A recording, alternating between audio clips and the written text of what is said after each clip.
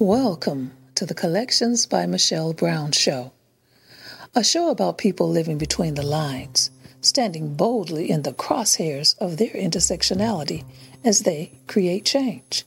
This episode is brought to you in partnership with the Center for Peace Counseling and Holistic Healing Services.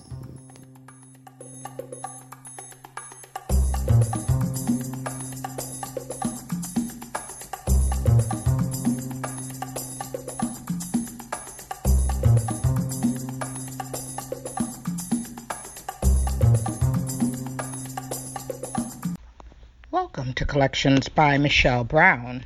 I'm your host, Michelle Brown. Each week, we'll be talking with people living between the lines, standing boldly in the crosshairs of their intersectionality and creating change. Today, I'm joined by the president of Pride at Work, Michigan, Cynthia Thornton. Although she's lived in different states and cities, Thornton calls Detroit home. She completed a paralegal program at Macomb County Community College, but after witnessing repeated acts of discrimination and abuses, she was drawn by her strong belief in basic fairness and humankind's obligation to itself to get involved in working for civil rights, especially for members of the LGBTQ community.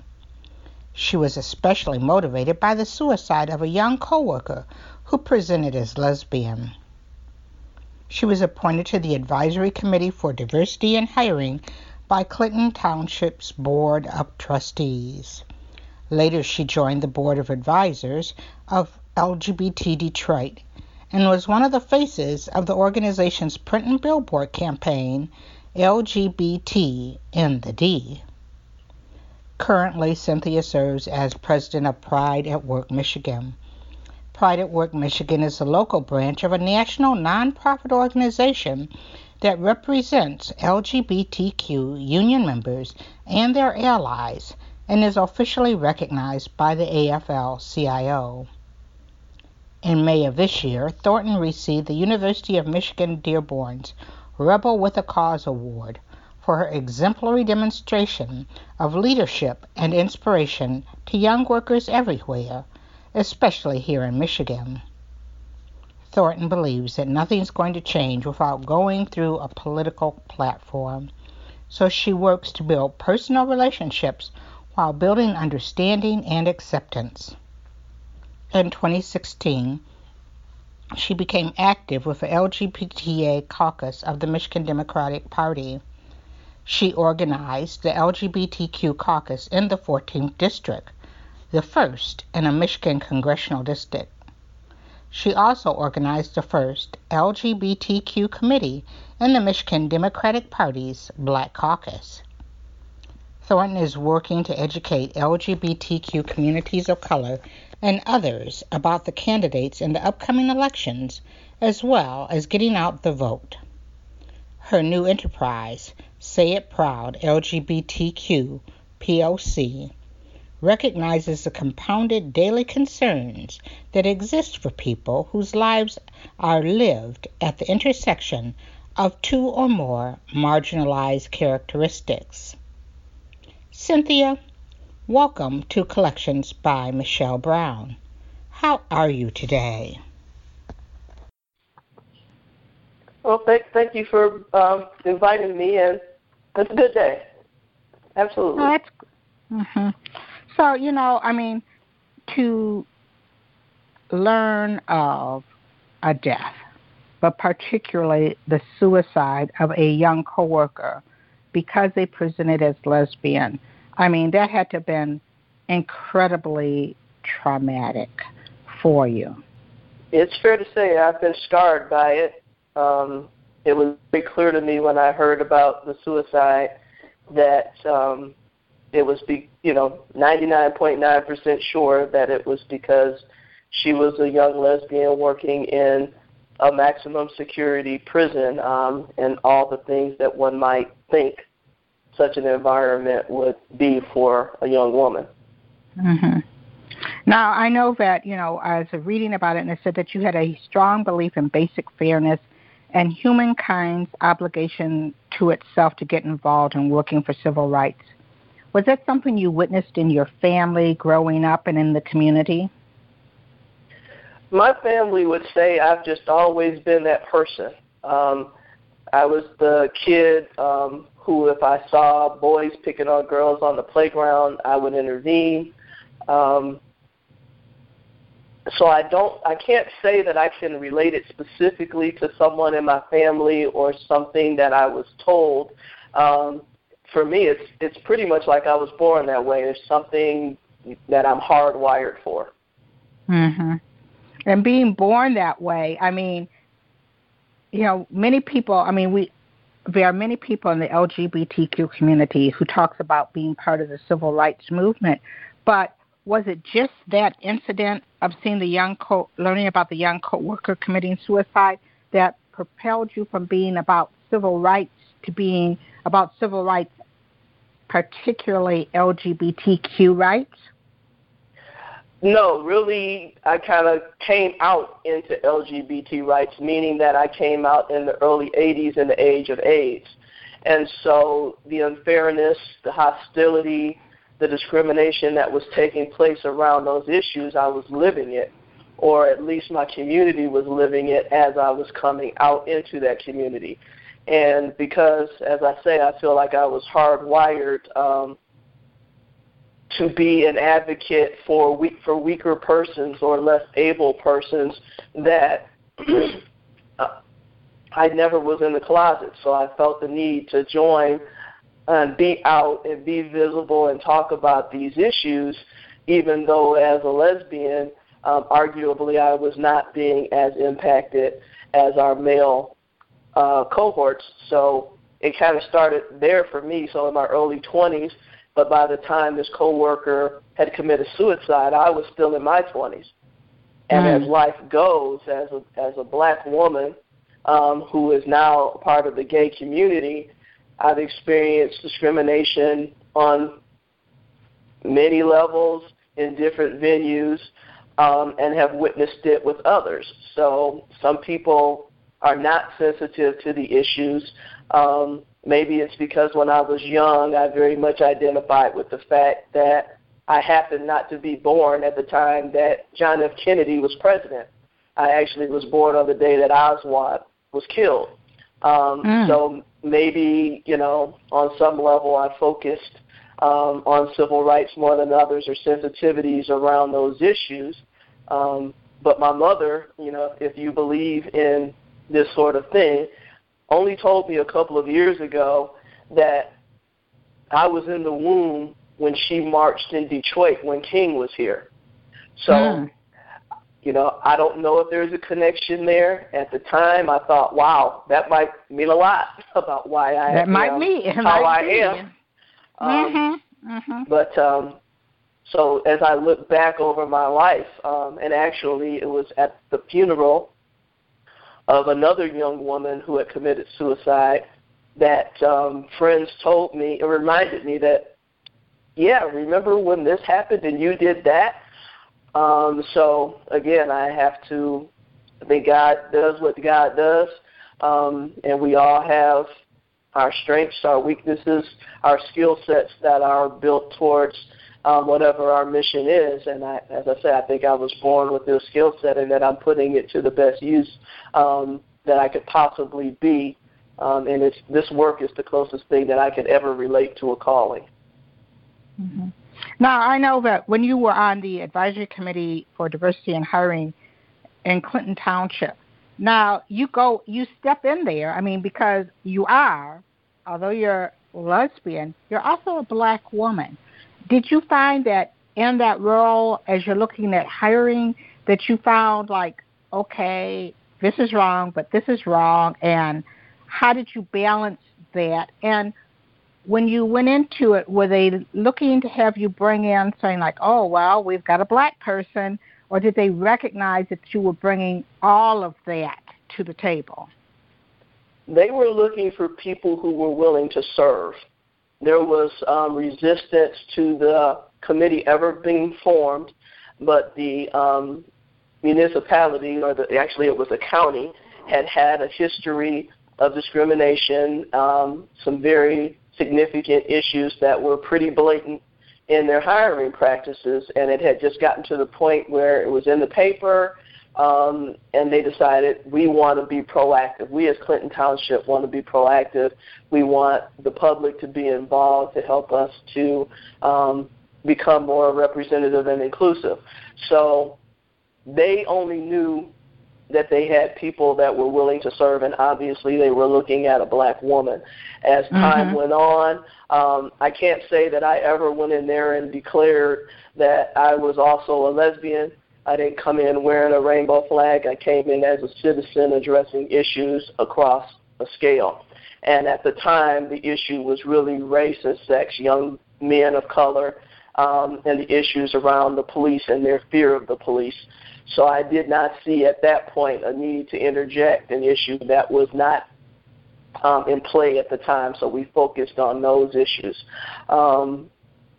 Since that time, obviously, or maybe not so obviously, but I'm out everywhere. I was out at the time, but like I said, did not declare it in that space. I didn't see that it was relevant at that time. People say, oh, well, we've come a long way, but maybe not so much. Yeah. And now, as you're out in both ways, knowing that members of the LGBTQ community don't really have protections in the workplace, and you see that African Americans are still subject to discrimination. Looking back, I mean, from your time there, have you seen progress, or what? How do you see that intersectionality working in hiring and employment discrimination, stopping that? Well, the thing about stopping discrimination is the higher-ups have to want to stop it. Workplaces tend to take on the personality and desires of those above, and those above will typically make sure that those below follow their lead. If they are bigoted in their thinking and therefore do not want to have an inclusive workforce, they will not necessarily tell their subordinates that explicitly, but they will make their desires known and the pattern will follow. There was a particular employer that existed in a primarily white environment, though there were people of color around, and the way that they subtly enforced their exclusionary environment was to have a temp agency even further north than they were, so that the pool of employees was most likely going to be all white or mostly white. And so when they went from temp to hire, they were hiring in the temps who were white. And so it perpetuated that all-white environment. But they could claim that their hiring was neutral. So unless someone came in, did an analysis, and pushed the issue, because the whole time, of course, they're saying, no, that's not true. We have neutral practices. We're an equal employment opportunity employer, which most employers say that on all their documentations. But what they do is very different. And many people just will not pursue it. They fear discrimination of various kinds. Some of them fear physical harm, all types of retribution. So, yes, there has been improvement, but only for those places that truly want to improve. Yeah, because often studies have shown, like you said, everyone has an EEOC thing, and they might have it on the books. They're in the boardroom. They say, oh, well, we've passed all these policies, but if you don't push it down to where it's happening on the workplace floor, and you turn a blind eye to discrimination or practices that discriminate, then, all it is words on a piece of paper. Yes, and it's more than turning a blind eye. It's actually perpetuating it under the guise of being an equal opportunity employer. So, there's a lot of talk these days about implicit bias. And for sure, there is implicit bias. There are things that people don't realize about themselves. But what bothers me is that we have pretty much taken explicit bias off the table as if that doesn't exist. When in fact what we have is people who are more educated, more slick in their approach, and oftentimes they can simply outlast someone who's been discriminated against because they have the money. It takes money to enforce your rights. It takes money to hire an attorney. And marginalized people often do not have high incomes, so their ability to hire an attorney privately is limited. When you look at the civil rights agencies, sure enough, on paper, some people are protected, or some, I should say, some bases are protected, because all people are protected as long as a protected basis is cited. But again, now we're talking funding, we're talking staffing, and we're talking about laws that have not kept pace with the various strategies that employers and others use to get around the laws. So it's not as simple as it seems, and this is why it continues, because all someone has to do is say, no, that's not true. The burden of proof is on the claimant, and oftentimes, if you're relying on testimony from others, they may not be willing to speak up because they're afraid of being fired. Some people feel as long as they're messing with you, they're not messing with me.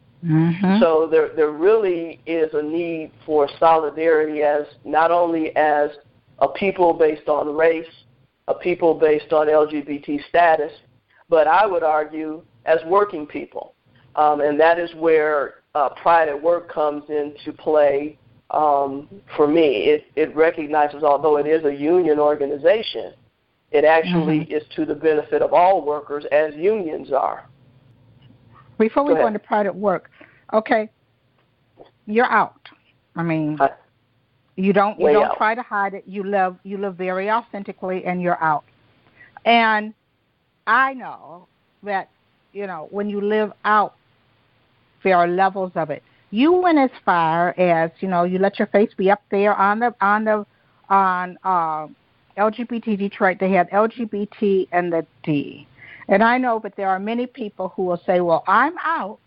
And I mean, even to the point where if you say, well, would you want to be on even this program which all intents and purposes only LGBTQ and allies. So although we're not always talking about gay issues, we're talking about gay people living their lives. And people go, oh, I'm not that out. But here, if you were to say to many people, even to be in between the lines, don't put my picture in between the lines. You said, okay, I'm out, I'm here, I'm doing this work, I'm going to be up there on this billboard. What impact did that visibility have? And when you first saw yourself up there, what was your feelings? Like most human beings, it was kind of like, man, I should have dried my face. It was hotter than July, and I was sweating all over the place. So, fortunately, because I was accepted by my family after the initial by my mother, who now is a very strong advocate. So I didn't have any of that, oh, my God, everybody's going to know. Everybody already knows. The point of me being as out as I am, to go back to the Clinton Township thing, though I was out with my family, out with my friends, out, sometimes things become a distraction. And so I don't go everywhere, at least at that time. I did not go everywhere screaming, I'm here, I'm queer, get used to it. I chose when I needed to vocally declare or visibly declare, though I was out. It's sort of like going everywhere and saying, yes, I'm a woman, yes, this is how old I am. Now I am purposefully out everywhere and announce it or wear something because I need for other LGBT people to see that it's okay. So I'm like a walking billboard to authenticity. Be who you are, hold your head high, and give people the opportunity to get to know you and respect you. If you're hiding, they will never have that chance. And so, as one long-term person said, it's not like you're hiding it. and we love you. You've always been who you are.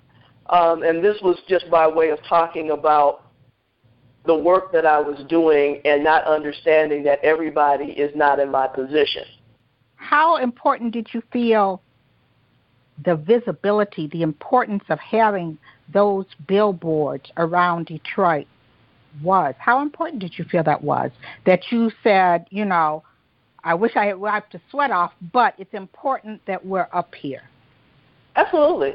I mean, I can't take credit for that campaign at all other than I was asked to participate and said yes.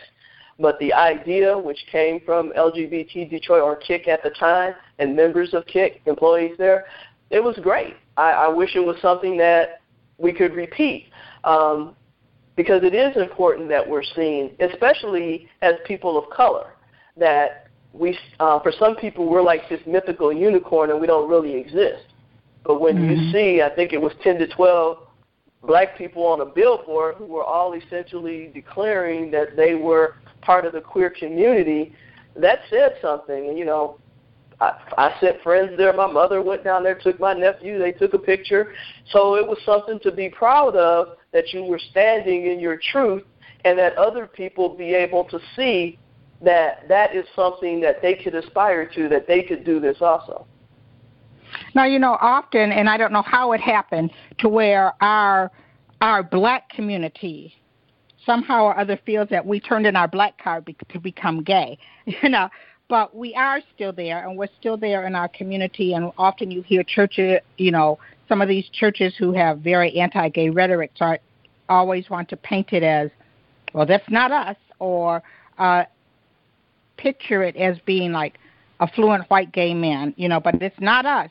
So here you are. As you go, now you're working in other areas, but as you go into our communities, has it opened doorways into our communities? Have there been places where you have gone and spoke, like at a church, at a community center, places where in the past might not have been as welcoming to you, but now they're saying like, yeah, she's ours as a black sister. This is ours. Come on in here, sis.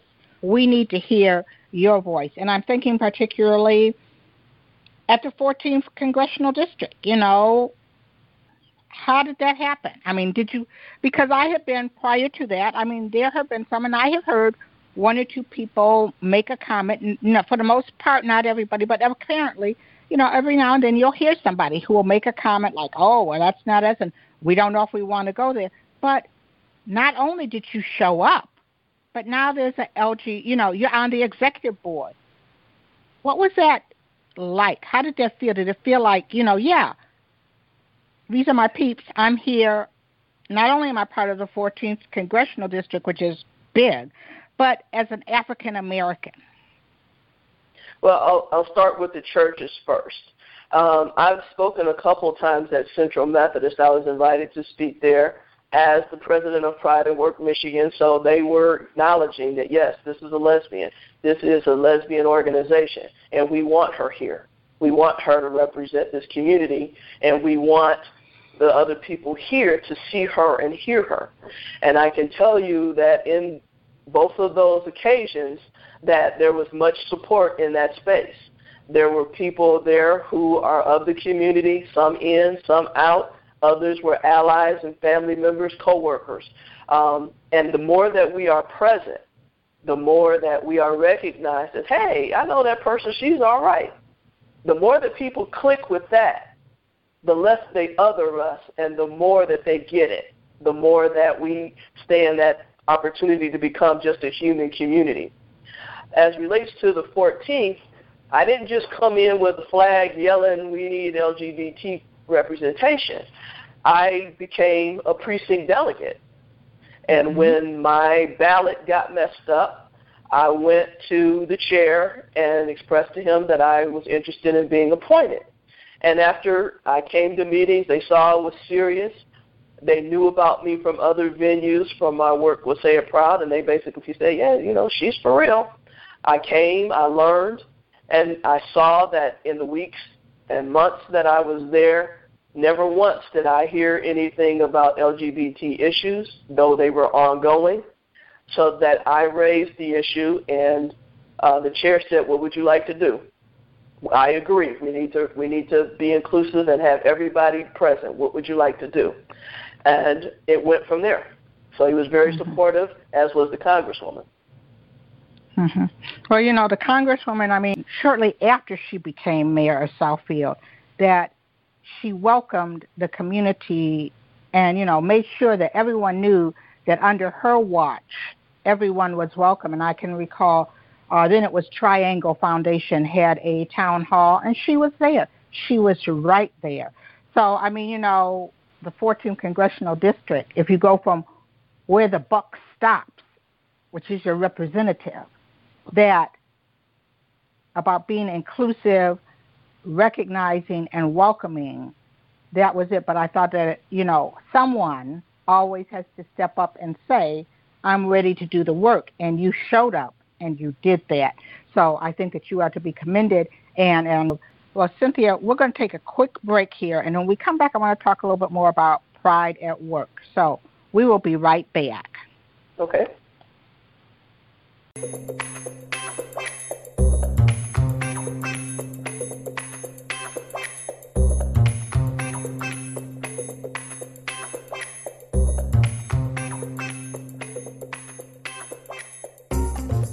This episode of Collections by Michelle Brown is brought to you in partnership with the Center for Peace Counseling and Holistic Healing Services, bringing balance to your mind, body, and spirit.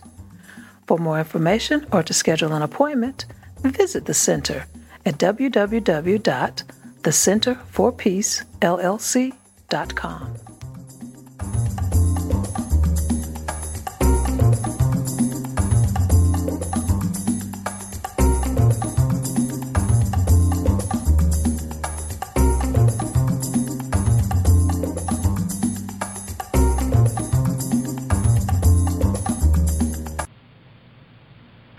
Back here on Collections by Michelle Brown, and we're talking with Cynthia Thornton. Now, Cynthia, you're with Pride at Work, and it represents LGBTQ union members and their allies, and it's officially recognized by the AFL-CIO. People, we hear, union membership is shrinking. We've had the Supreme Court do things that attack union membership. How important is that union membership, and roughly how many people do you think are you representing through Pride at Work, and how does Pride at Work work with union people? Well, the AFL-CIO is an umbrella organization for many of the unions around, and of course we're a union town. And what they historically did was to recognize that there are certain groups that are historically discriminated against. So people of color, women, LGBT, even veterans. And so I think there's 7 constituency groups, one for African Americans, one for Asian Pacific Islanders, for women, for tradespeople in general. So what it does is give those groups the opportunity to organize together under the union umbrella to be able to educate labor at large and raise their level of sensitivity to the concerns that their members have because of this historic discrimination that unfortunately is ongoing for all of those groups and probably others that I did not name. People are notified about it. We hold meetings. We go to pride festivals. We contact the various unions to let them know that there's an active chapter. We hold various types of events. And it's really up to those members to take advantage of the resource as they would any other resource. So people that are active members versus people that we actually represent is a very different thing, because much like with the right to work situation, we have people who benefit from the bargaining and negotiations that unions do on behalf of employees. The problem is that they don't want to pay the dues that help support those negotiations, that help support members when they need representation. And that it's kind of a universal thing, if you will, that it simply is what it is. We encourage people to do their part, to educate them about, I use the analogy of a business that you drive past day after day. One day you want to stop and it's gone, and it's because it wasn't patronized. So if you do not pay to support a business or a service, it cannot sustain itself. And that is what is happening with the labor movement in general. Those that are anti-labor basically want to starve us. If we have to represent people, which currently that is the current state of things, that we have to represent people who choose not to be members, who choose not to even be fee payers, meaning that if for some religious or ethical reason you decide that you don't want to be a member, but you support the cause of workers' rights, so you want to be a fee payer, you want to pay your way, they're not even required to do that, and many of them do not. So if that is sustained over a long enough period of time, again, the unions would be starved and unable to represent the interests of workers everywhere. And that would include Pride at Work. Pride at Work within the union organization is particularly important at this phase because our visibility has risen so much around gay marriage and also around trans issues, as well as trying to get the Elliott Larson Civil Rights Act amended. And you may know that as activism rises, as visibility rises, so does the pushback. So it's a potentially a very dangerous time for us because we do not currently have the protections under law, but we still are exposed to the discrimination that sometimes can jeopardize our lives. Well, you know, especially, when you have this, it was just a couple of weeks ago when the Supreme Court ruled against, basically, like you said, as to who pays dues and doing that, which is really seen as a blow to union activities. But often the unions, and my mother was a union member, and I know that it's often through that advocacy that, as far as, like you said, protections for women, protections for people of color, and now for LGBTQ came from unions. And, we have this sort of like very hostile environment where, and now with the Supreme Court going like, well, you can say, well, don't support them. You don't have to pay if your union is going to, pay your dues if they're going to support, LGBT rights or all these other things, that more than ever we need that organizing, those people who share this, wanting to move forward equality and justice. So how does Pride at Work, how do you see that challenge to the work that you do? How are you rising to that? I think that being involved in politics is crucial. So in addition to forming the caucus in the 14th, the committee in the Black Caucus, the organization that I'm working on now is Say It Proud. And that will be explicitly and particularly around political issues, to give us that exposure, to educate us more, to actually get us in the room, because we've become accustomed to just staying home. Being in the closet, especially in this environment, people who thought about coming out are now rethinking that, and other people are actually going back in. So I'm going just the opposite. And most of the candidates that I've talked to, in fact, all of them that I've actually spoken to, have been very encouraging and wanting to know where can I come and talk and where can I come if I have questions. So they get it, and that's a beautiful thing. But they wouldn't get it if we were not engaging them. So I'm taking it to the next step and saying, but they need to see the full rainbow, meaning black, brown, and everything in between, that we are, in fact, all of humankind. We exist in every color, shape, and size. Well, one of the things that I thought, too, was interesting is that there was a 2-day Young Workers Conference, and most people think, oh, well, young people, and they always want to say, they don't stay at a job, they're not concerned about this and that, and they just keep moving around and like that. But not only was there a 2-day worker Young Workers Conference, they recognized you as part of being inspiring young workers everywhere, that they get it.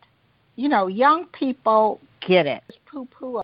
They recognize that there's certain things that young workers need, certain rights, certain equality, certain inclusion, and in doing that, you were able to present that in a way that they hear what you're saying.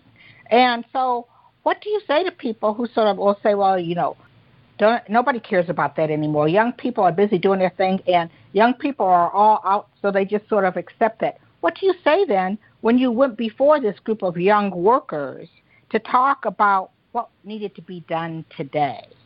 I would say that people need to get beyond the age limitations and those stereotypes that we have in our mind. There are some very chronologically young people who have studied unionism, who are making it their business to take classes at Wayne State at the Labor School or at U of M Dearborn at their Labor Studies program. The Young Workers Conference is one of a series, and at every one of those conferences, whether it be Black Men in Union, Michigan School for Women Workers, the leadership conferences, there are always young people there. I have yet to go to one where everyone was silver-haired or close to retirement. In fact, even the Young Workers Conference has people that are more mature, one might say, because they have not always been in a union position. So we actually have all age groups. But as to your point about millennials, they get a bad rap. I'm not going to say that they don't do things differently. They do. But they have minds of their own, ideas of their own, and a lot of energy, and they are willing to put it in place. What we, as I'm now getting accustomed to being referred to as an elder, is we need to let them stand beside us and let them lead, because they are the next phase, and we are not here to simply direct their steps. Everybody has a place, a skill, etc. And I got to tell you, I have had so much optimism from watching these young unionists who want to get out there, get it done, yell, scream, and really get it. They don't care what you look like. They don't care who you're dating. They support you if you are transitioning. They get it. They are about the people. They are about respecting each other and about dignity. And so we could learn from them for those of us who are stuck in a different way of thinking. No, I know that some of the people who I have been most inspired from, there's a woman in New York, Dr. Wilhelmina Perry, who's like in her 80s, and she regularly meets with people from, like millennials to people her age, and talks about how the ideals, the energy, they all feed off of each other. They learn from one another. Maybe she can give a historical perspective, but they have a new way of doing it. And together, they're fighting for change. And so are you seeing, is Pride at work now? Do you have membership? How do you do that? Is it intergenerational? Are you going into new places? Are you having people come to you, or does Pride at work go to the workplace? It's all of the above. It really is. I recently, I guess it's been a little over a year ago now, had someone who is an ally call me from many hours and miles away to put me on the phone with a gay man who was having issues in his workplace. And that man and I have spoken many times over the phone for many hours about his workplace concern. Other people have gone to the website. Maybe they've been at a conference. I've had a young woman who wants to go into the trade. She identifies as queer, so she sent us a message and was asking if we happen to have anyone who was a member of IBEW, which is the electricians, who was a member that could maybe tell her what the environment might be like. And I was able to connect her with a female member who has been an IBEW and an electrician for many years. So it really is about wherever we happen to be, however they hear about us, and they reach out. or we happen to reach out and they reach back. So we don't have a situation where you can only come through this door. It's wide open. However you come, you come. But we try to make ourselves visible and accessible. And so sometimes I find myself saying that my paying job is interfering with my social justice activity. Because quite frankly, I mean, this is what I need to be doing in terms of benefiting the world, because I do think that we have an obligation to give back to humankind. And so that, for me, is much more fulfilling than my day job. But obviously, nobody's going to just pay for me to live, so I have to make it work. But, we even from the article that was done with Between the Lines, I had someone reach out to me about that, and I'm glad I just said that because I need to call her. But, yeah, it pretty much is wherever people might come up to me, because I have on my Pride at Work shirt. And recently when I gave a speech at Michigan Pride in Lansing, that's exactly what happened. I was the closing speaker, and afterwards a young man just came and threw himself in my arms. And I held him on the stairs while he, composed himself. But for him to see a queer woman standing there proud, speaking strong, and this is the feedback, these are the descriptions that people gave to me that I'm now repeating to you. So this is how they saw my speech. This is how they received it. And many of those people were unionists who came up and said, we were so glad to see a strong union presence and to hear a strong union message combined with our LGBT status. So those people would have been great candidates to either go online and join Pride at Work, visit the Facebook page, learn more about us, and get involved. And so sometimes that's how it goes. You're the unionist. You're the LGBTQ activist. But you're also this political person, and you're working with many candidates. I've seen you at everything. You're working with different candidates, getting them on issues that affect everybody, which I would even say it's a parallel path, where you're doing with the Say It Proud LGBTQ POC. Okay, and that's people, for anyone who doesn't know, that's people of color. And, often you'll hear people give us that pushback, particularly when one moment you're standing there and you're talking to everyone, but then when you start to talk about people of color, you get that pushback like, but we all need it, but there is a difference. How do you respond to that? Or how do you, at one moment, go from being the person who's representing Pride at Work and representing everyone to being the person who's talking about Say It Proud LGBTQ people of color? How do you walk that walk? I experience one as a subset of the other, as opposed to being diametric issues. So Pride at Work contains working people of all races, colors, etc. Say It Proud is simply recognizing that within that subset, we have a community that is further marginalized. It's not revolutionary. It's just applying it to the LGBT community. We already know vis-a-vis Black Lives Matter, the NAACP, that was the whole point. At that time, it was colored people that were bearing the brunt. It never excluded people of other races, nationalities, etc. It was always inclusive of anybody who supported that mission. And the same thing with Say It Proud, LGBT, say it proud. It is what it is. Use your voice. Be proud of who you are and speak your truth. LGBTQ, we know what that means. And as relates to people of color, when you exist at all those intersections, you're catching it from all different sides. And it is overbearing. Some days it's all you can do to take your head off the pillow. And so this is a way of saying, I hear you, I see you, I know that about you. And I understand that the struggle is real. So it's acknowledging our truth and putting it out there for others who have eyes to see and ears to hear. Anybody who doesn't want to be involved, it's not a hostage situation.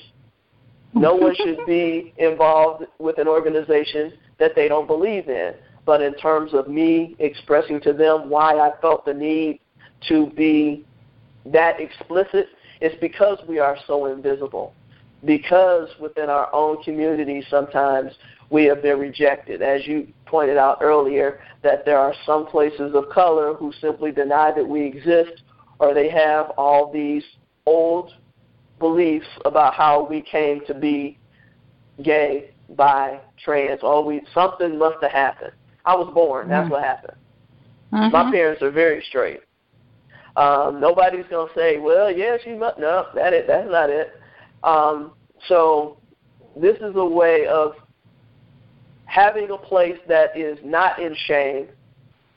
As you're navigating all of this, do you put your POC hat on when you're looking at and you're hearing, you might be the way into the door, okay, with a candidate. They see that you're pride at work. And then as you're listening to them talk and you recognize that they're not seeing the entirety of the LGBTQ community, particularly that it's more than the people who are moving into Midtown, that it's the people who live in the neighborhoods. At what point do you put on that POC hat and say, remind them of that LGBT and the D billboard?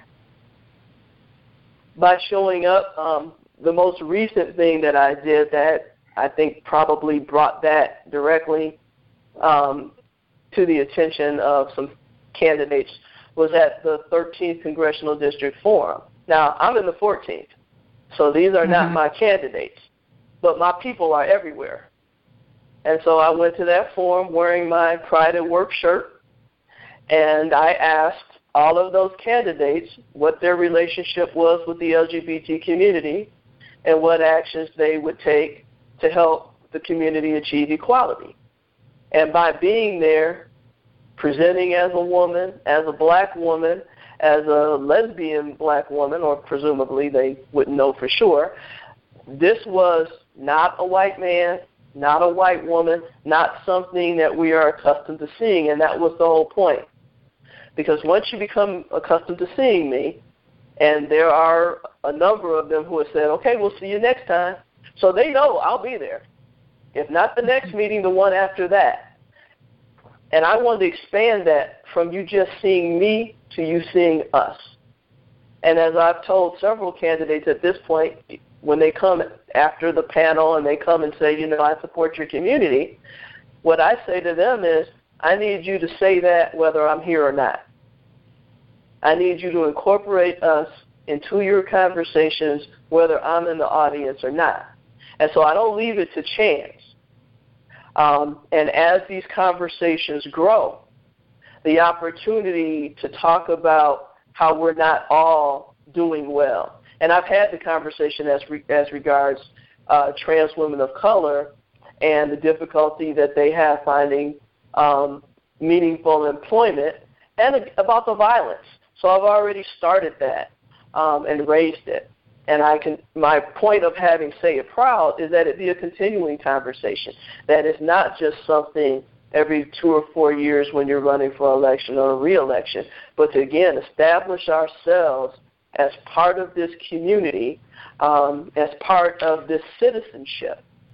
So I'm doing it. Others will join. People that showed up, we had a gubernatorial forum, a joint 13th and 14th last Monday. And it was great, absolutely great. If anybody got a picture of me, I was probably grinning from ear to ear because I was not the only black person in that room who was LGBT. And several of them stayed and talked to candidates afterwards, and I was just thrilled to hear them actually discussing LGBT issues and have, one candidate in particular say, that he looked forward to continuing that conversation and learning more and thank the person for the work that he's doing. I mean, that was just like, man, because somebody passed the cake, I was ready to celebrate. But that's the start, but not the finish. Now, you talk about the start and the finish, and one of the things that you talk about that you're doing, not only are you talking about the candidates in the upcoming elections, but you're also talking about getting out to vote. And I'm going to tell you, since even before Barack Obama got elected, if I had $1 for every time I told people, please come out and vote Supreme Court justices, and now we see what's happening. And traditionally, I mean, they're already saying midterm elections, not so many people. Even the primaries that are coming out, you know, the number of people who aren't going to come out and vote even at the primaries, at school board elections. And part of the reason why we have this conservative bent is because they're able to bring out their base. They vote for everything from dog catcher up to the White House. We have not been able to do it. And in general, progressives, but then also if you look at within the city of Detroit and under black communities, that often we don't come out and vote. How do you feel we can motivate, encourage not only LGBT African Americans and people of color, but also our African American community to not only show up at these forums, because it's great that they're showing up at these forums and asking these questions, but to show up at the polls? We got to have the conversations. We'll talk about what the latest housewives are doing, what the sports teams are doing, but we're not necessarily talking about what's going on with our politics. And I believe that some people don't vote, and I believe it because people are telling me this. I don't know who to vote for. I don't know anything about these people. So I am starting the conversations. Hey, who you looking at? And they might say, I don't even know who's running. And while that might sound strange to me, we talk a lot about meeting people where they are. Okay, you just told me where you are. So either I can chastise you for not knowing, or I can run it down to you who's running and tell you a little bit about them based on my year of following them around at this point. And most people are like, okay, all right, you know, and they're listening, and they're asking me questions, and I'm giving them my perspective, and I'm very clear that it's my perspective. I am calling, this Friday, Saturday, actually I probably started last Wednesday. I started calling the pastors and Facebook messaging them and asking them to remind their congregations that this past Monday was the last day to register. And I'm also setting up meetings with each of those churches, and when I say each, I'm talking about the LGBT ones, for people of color in particular, because I'm one person.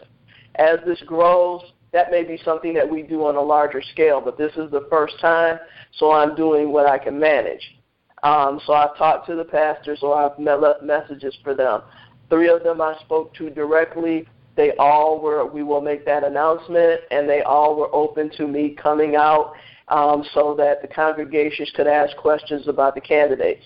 I've been posting on Facebook about the ones that I know about, and particularly the ones that have done something in their career that was pro-LGBT, because I want to highlight that. You need to know who has been actively out there for you.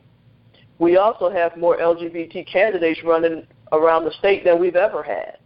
And that alone is bringing a face. And I mean, I can vote for me. I mean, that's just absolutely fascinating for some people. And I get it. It's fascinating for me to know that there are so many of us out there running. I will be doing some work at Ruth Ellis Center talking about voting in the upcoming week. And so, I mean, there's everything that pops into my head that is typically what ends up happening. If it pops in and it stays and it looks like it has legs, then I try and figure out a way to make it happen. And the outgrowth of that is people are coming to me and then asking me questions. So it feeds itself. If people know that you're interested, you know, they know that you've gotten some information, they take you seriously, then they will ask, and you have the opportunity. Well, are there any, and I hear what you're saying, but are there any ways, are there clergy coalitions? Because we have, I don't know how many LGBT churches are, 3, right? But for the most part, many people who are queer still go to whatever church. Many people who have a background, particularly in the black community, of either they might be in a union or they grew up in a union family, are still going to black churches. So is there any type of a clergy coalition that's going to where they could open the door? Because, I mean, I could see you being at a church and reaching, all your intersections, not only as being an African American, being a union person, being queer, and taking this message to a broader audience using that clergy coalition as a doorway. Is there any conversations like that to look at?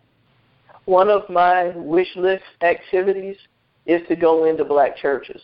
I have absolutely had some black pastors who have identified themselves as being supportive of the community, and they have caught flack from some of the people in their congregation. So that is definitely a relationship that I want to build on and foster, because like many things, I believe that some of those people in those congregations are suppressing who they are, or at least there was this philosophy of, love the person, hate the sin type of a thing, which, I do not support that, but I can't tell other people how to live. I can support them and encourage them to be self-affirming.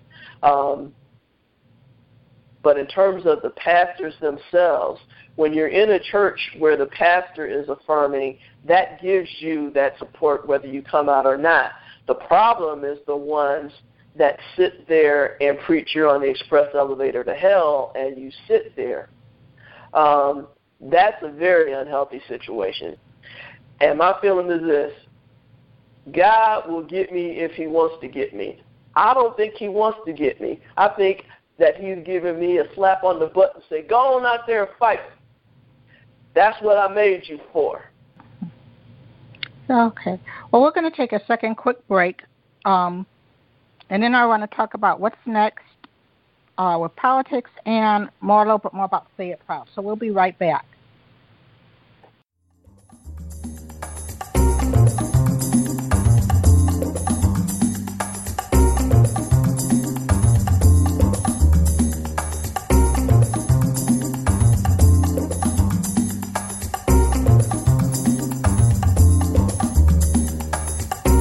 Collections by Michelle Brown airs every Thursday at 7 p.m. You can subscribe now and listen to the podcast on Blog Talk Radio, iTunes, Stitcher, or SoundCloud. Be sure to like the Collections by Michelle Brown Facebook page and mark your calendar so you never miss an episode.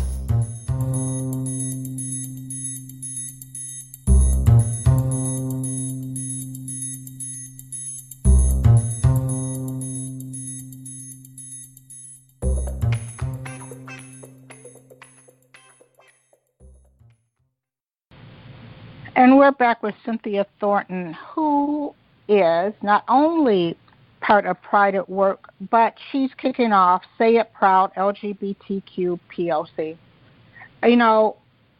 It's great to see so many people who are running for office, and particularly queer people who are running for office. And we see them getting elected across the country, and by huge margins in some cases, where people in some communities, it doesn't seem to bother them that they are queer. I think one example is my friend Andrea Jenkins, who is has been a trans activist. She's a poet. She's in Minneapolis. She great win in Minneapolis. She's on the city council, and those who tried to throw it up there just shut it down by talking about what she was going to do for the community. It's just amazing. And there's other people who are like that in other other cities. I've talked to people across the country. There's a woman who's running in Chicago. There's one in Oakland. There's a couple in Virginia who have gotten elected.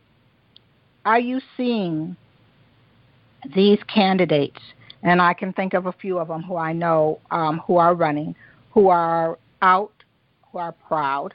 Are you seeing, as you're talking to them and you're going to these forums and you're hearing people talk to it, and also those who are affirming of our issues, are they getting support from the community? Are they getting pushback from the community? Have we evolved to that point to where we can look at someone and say, I hear what they're standing on the issues. I don't care if he's married to a man, if she's married to a woman, if they're straight and have a gay child, or if they're straight, just plain old straight, but they support equality. Are you hearing that come across, that maybe there's a change happening here in Michigan? You know, they keep talking about the blue wave, but, I mean, is there a purple wave happening here in Michigan? There is definitely an openness that has been evolving over time. I think Dana Nessel's endorsement at the Democratic Convention just put that on gas here in Michigan, that people recognize that this could happen under circumstances that conventional wisdom would have said should never have happened. So people are feeling empowered. The woman has a family. She has children. She works hard. So people are focused on that, whether it be her or others. So, yes, there is definitely a sense of, you know, I've heard some men say, that woman works hard and she's a fighter. They didn't say even if she's a lesbian. There was no even if. There was no other consideration. It was she's a fighter. We need somebody who's going to fight for the people. And so I do find that there are more and more people coming around to that way of thinking. And when I conduct my trainings within the union space, that is what I encourage. We have common purpose. The reason for this organization is that common purpose, which is to make a living wage, to have benefits, to have dignity and respect in our workplaces, to be able to retire. Who I'm dating, who you're dating, how you do what you do is irrelevant to this commonality and what our solidarity is based around. So similarly in politics and in the community, what happens behind my front door and yours is your business. When we're out in public space and these common issues that we have, that's where our focus should be. Now, do we want everybody to be able to be who they are, be authentic, be accepted? That is the ideal. Until we can get there, we need to be able to respect individuality and respect people to make their own decisions for their own life. And I think that's where it starts. And as people get to know you within those parameters, the rest can grow from that. And that is what I'm getting from people through the conference, people who come up to me who, when I sat down at their table, you know, they distorted their faces. And you could pretty much read their mind, here comes this dyke sitting at my table. But by the time it was all said and done, it was like, you all right. You good people. Mm-hmm. One of you things that it said about Say It Proud LGBTQ POC is about recognizing the compounded daily concerns that exist of people whose lives are lived at the intersection of two or more marginalized characteristics. And you know, and many people would say, I mean, there's poverty. I mean, you can be white and poor. You can be black and poor. I mean, you can be black and gay. You can, you know, so there's a lot of challenges that marginalize people. So what do you see long term as the work of Say It Proud? I mean, I think that you talked about a lot of it, right, just a few minutes ago when you were talking about people looking at what are these common challenges and that we need to all come together to fight. But what do you see as after November? I mean, and I know that you're not going anywhere, but what do you see Say It Proud doing? Is it, you know, between now 2018, 2020, and beyond? I see 2019 as the off season, which means there's the opportunity to educate at the basic level. I mean, we don't teach civics anymore. Thank you. We don't even have what is Schoolhouse Rock on anymore. I know, right? You have to pull it up on YouTube, and I'm still just a Bill. But I mean, that being, yeah, we could sing it together. We could. A whole bunch of people, I'm sure, would join in. But I don't see it as something that goes dormant. I see it as going into another phase, and I think that phase mirrors what the party needs to be doing and what the districts need to be doing. Because what happens, when we get into an election season, everybody wants to start this hard run, and usually we start running hard just before the election. But there's an opportunity, and this is the role, or one of the roles of precinct delegates, to establish those relationships with your neighbors. So you don't have to go anywhere. You go within your own block radius. You get to know your neighbors. There's politics happening every day. There's some law, some decision, something that's going on with an elected official or with some permit or building or property trade-off that's going on that concerns us. But we don't necessarily have a forum to talk about that. My vision for it would be that even in the off season that we continue those conversations and that we strategize about what we can do. Writing campaigns, emails, calls when there's something that comes up. And the hottest thing that's going to be smoking for us is Elliott Larson going to be amended?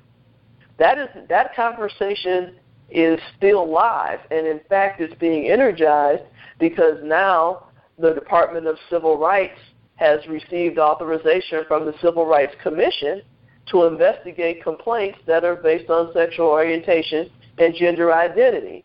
This is going to fuel that conversation because while those complaints can be taken, it's still not unlawful. And that friction is going to come to a head. It's just a matter of time. So the question is, are we going to be caught by surprise and then say, what are we going to do now? Or are we preparing for it and talking about it now? Are we keeping abreast of the cases such as the McDonald's case with the trans woman who the Sugar Law firm is representing her? Are we keeping track of those cases? Because there are more than that one. That's the one we heard about. That's the one that got advertised. But someone contacted Pride and Work to say that they had a friend working at a grocery store, a trans woman who was receiving similar abuses. The problem is nobody told me who she is.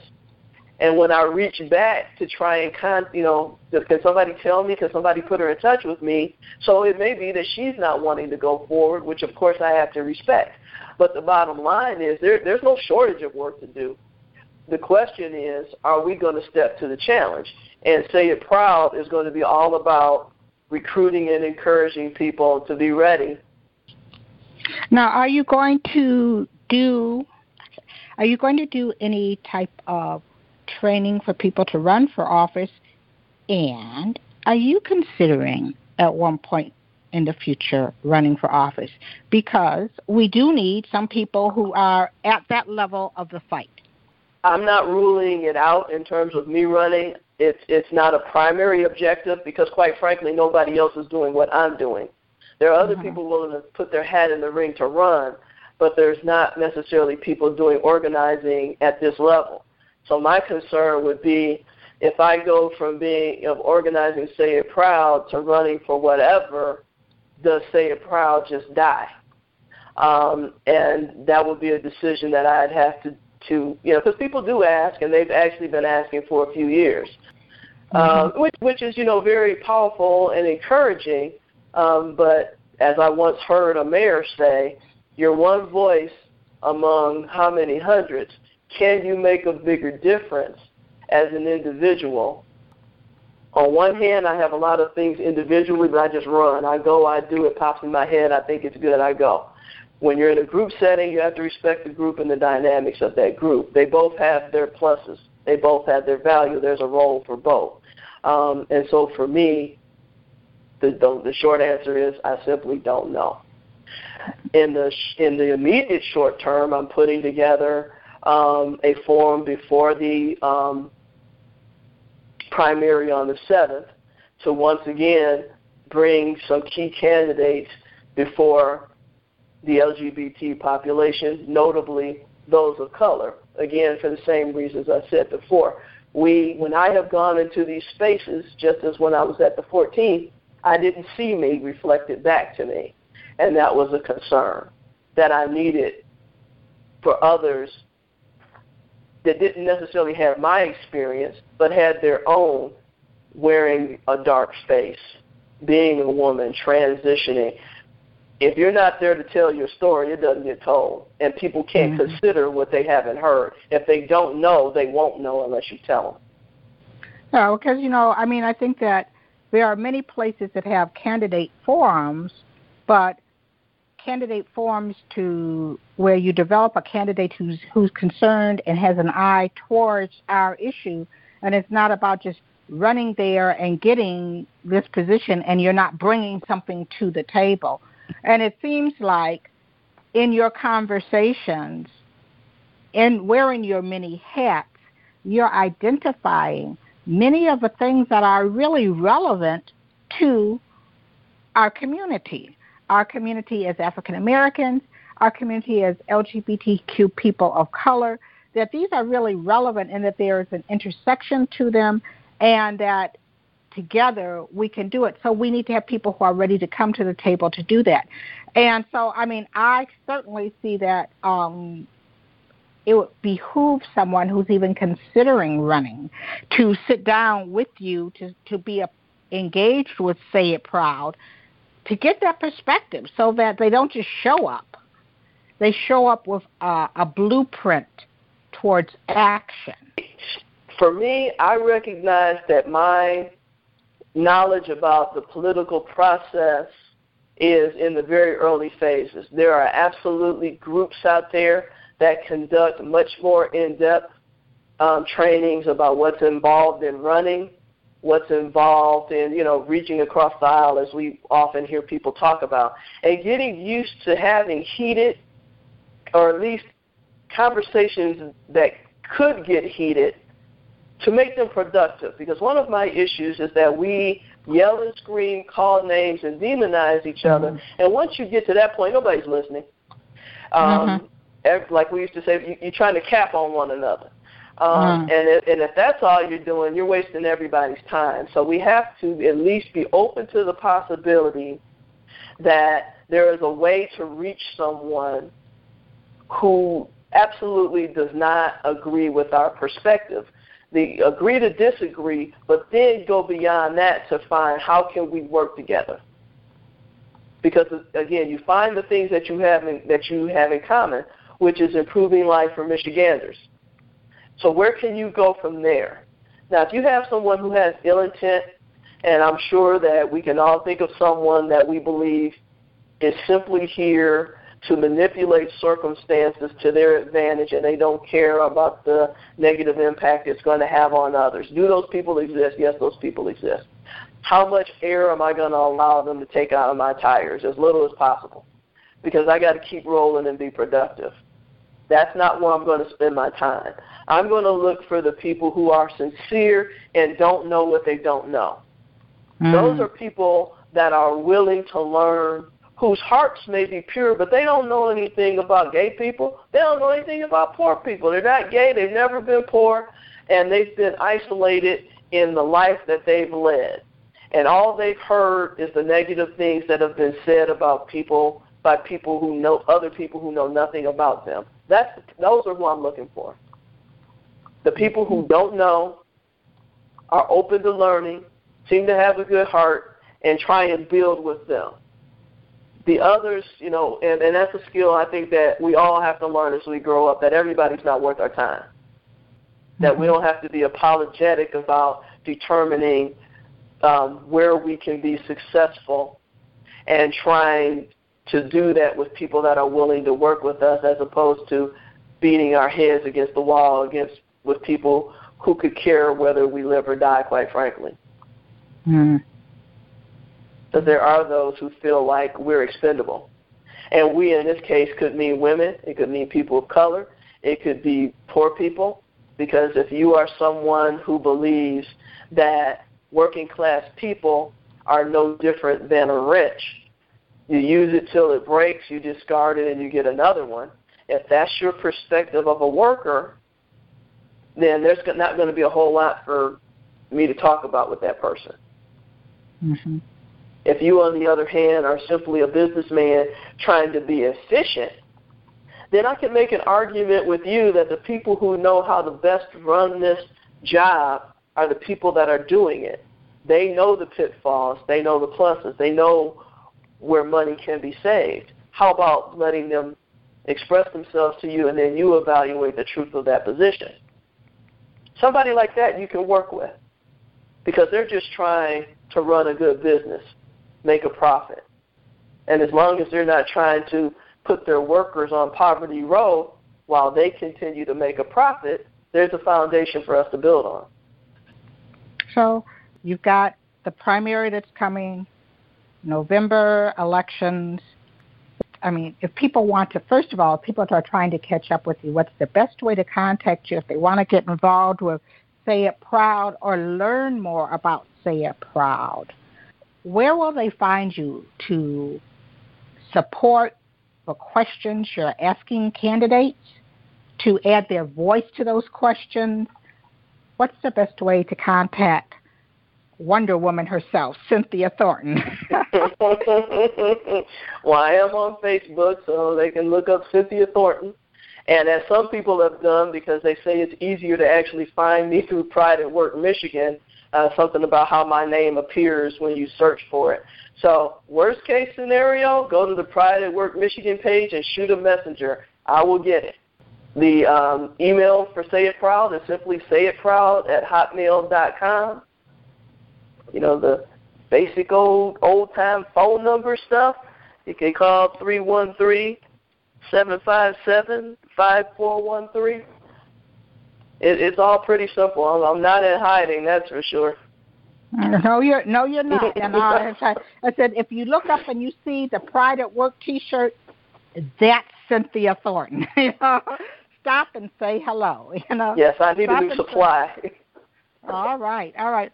Well, Cynthia, I hope that you're taking some time for self-care. Always busy people, you got to remember to do that. We appreciate all that you're doing in the community. I know I see you everywhere.